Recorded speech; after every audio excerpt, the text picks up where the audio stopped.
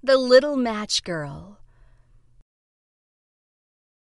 It was terribly cold and nearly dark on the last evening of the old year, and the snow was falling fast. In this cold and darkness, there walked along the street a poor little girl, bareheaded and with naked feet. When she left home, she had slippers on, it's true, but what was the good of that? They were very large slippers, which her mother had worn. The slippers were so large that the poor little thing lost them as she scuffled away across the street because of two carriages that rolled by dreadfully fast. One slipper was nowhere to be found.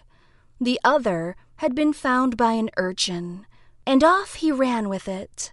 So the little maiden walked on with her tiny naked feet that were quite red and blue from the cold. She carried a number of matches in an old apron, and she held a bundle of them in her hand. Nobody had bought anything from her the whole day. No one had given her a single coin. She crept along, trembling with cold and hunger. A very picture of sorrow, the poor little thing. The flakes of snow covered her long, fair hair, which fell in beautiful curls around her neck. But she never once thought of that, of course. From all the windows the candles were gleaming, and it smelled so deliciously of roast goose, for you know it was New Year's Eve. Yes, of that she thought. In a corner formed by two houses, she seated herself down and cowered. She grew colder and colder, but she couldn't go home, for she had not sold any matches and couldn't bring a bit of money. Her father would certainly strike her, and it was cold at home, too, for above they had only the roof, through which the wind whistled, even though the largest cracks were stopped with straw and rags. Her little hands were almost numbed with cold. Oh, a match might afford her a world of comfort if she only dared take a single one out of the bundle, draw it against the wall, and warm her fingers by it. She drew one out. Risht! How it blazed! How it burnt! It was a warm, bright flame, like a candle, as she held her hands over it. It was a wonderful light.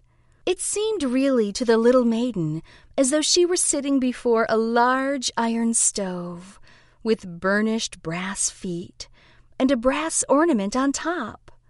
The fire burned with such blessed influence. It warmed so delightfully. The little girl had already stretched out her feet to warm them too. But the small flame went out. The stove vanished. She had only the remains of the burnt-out match in her hand. She rubbed another against the wall, and it burned brightly. The light fell on the wall, and the wall became transparent like a veil, so that she could see into the room. On the table was spread a snow-white tablecloth. Upon it was a splendid porcelain service, and the roast goose was steaming fragrantly with its stuffing of apple and dried plums. And what was even more wonderful, the goose hopped down from the dish and waddled across the floor, with knife and fork in its breast, to the poor little girl. The match went out, and nothing but the thick, cold, damp wall was left behind.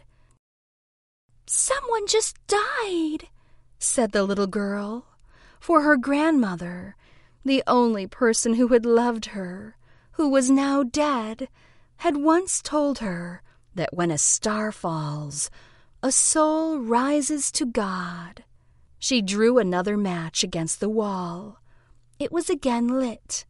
In the glow, there stood the old grandmother, so bright and brilliant, so mild, and with such an expression of love. "Grandmother," Grandmother!" cried the little one. "Oh, take me with you. I know you will go away when the match burns out. You will vanish like the warm stove, the delicious roast goose, and the magnificent Christmas tree." And she rubbed the whole bundle of matches quickly against the wall, for she wanted to be quite sure of keeping her grandmother near her. And the matches gave such a brilliant light that it was brighter than at noonday. Never before had the grandmother been so beautiful and so tall. She took the little maiden on her arm, and both flew in brightness and in joy so high, so very high. And then above was neither cold, nor hunger, nor anxiety. They were with God.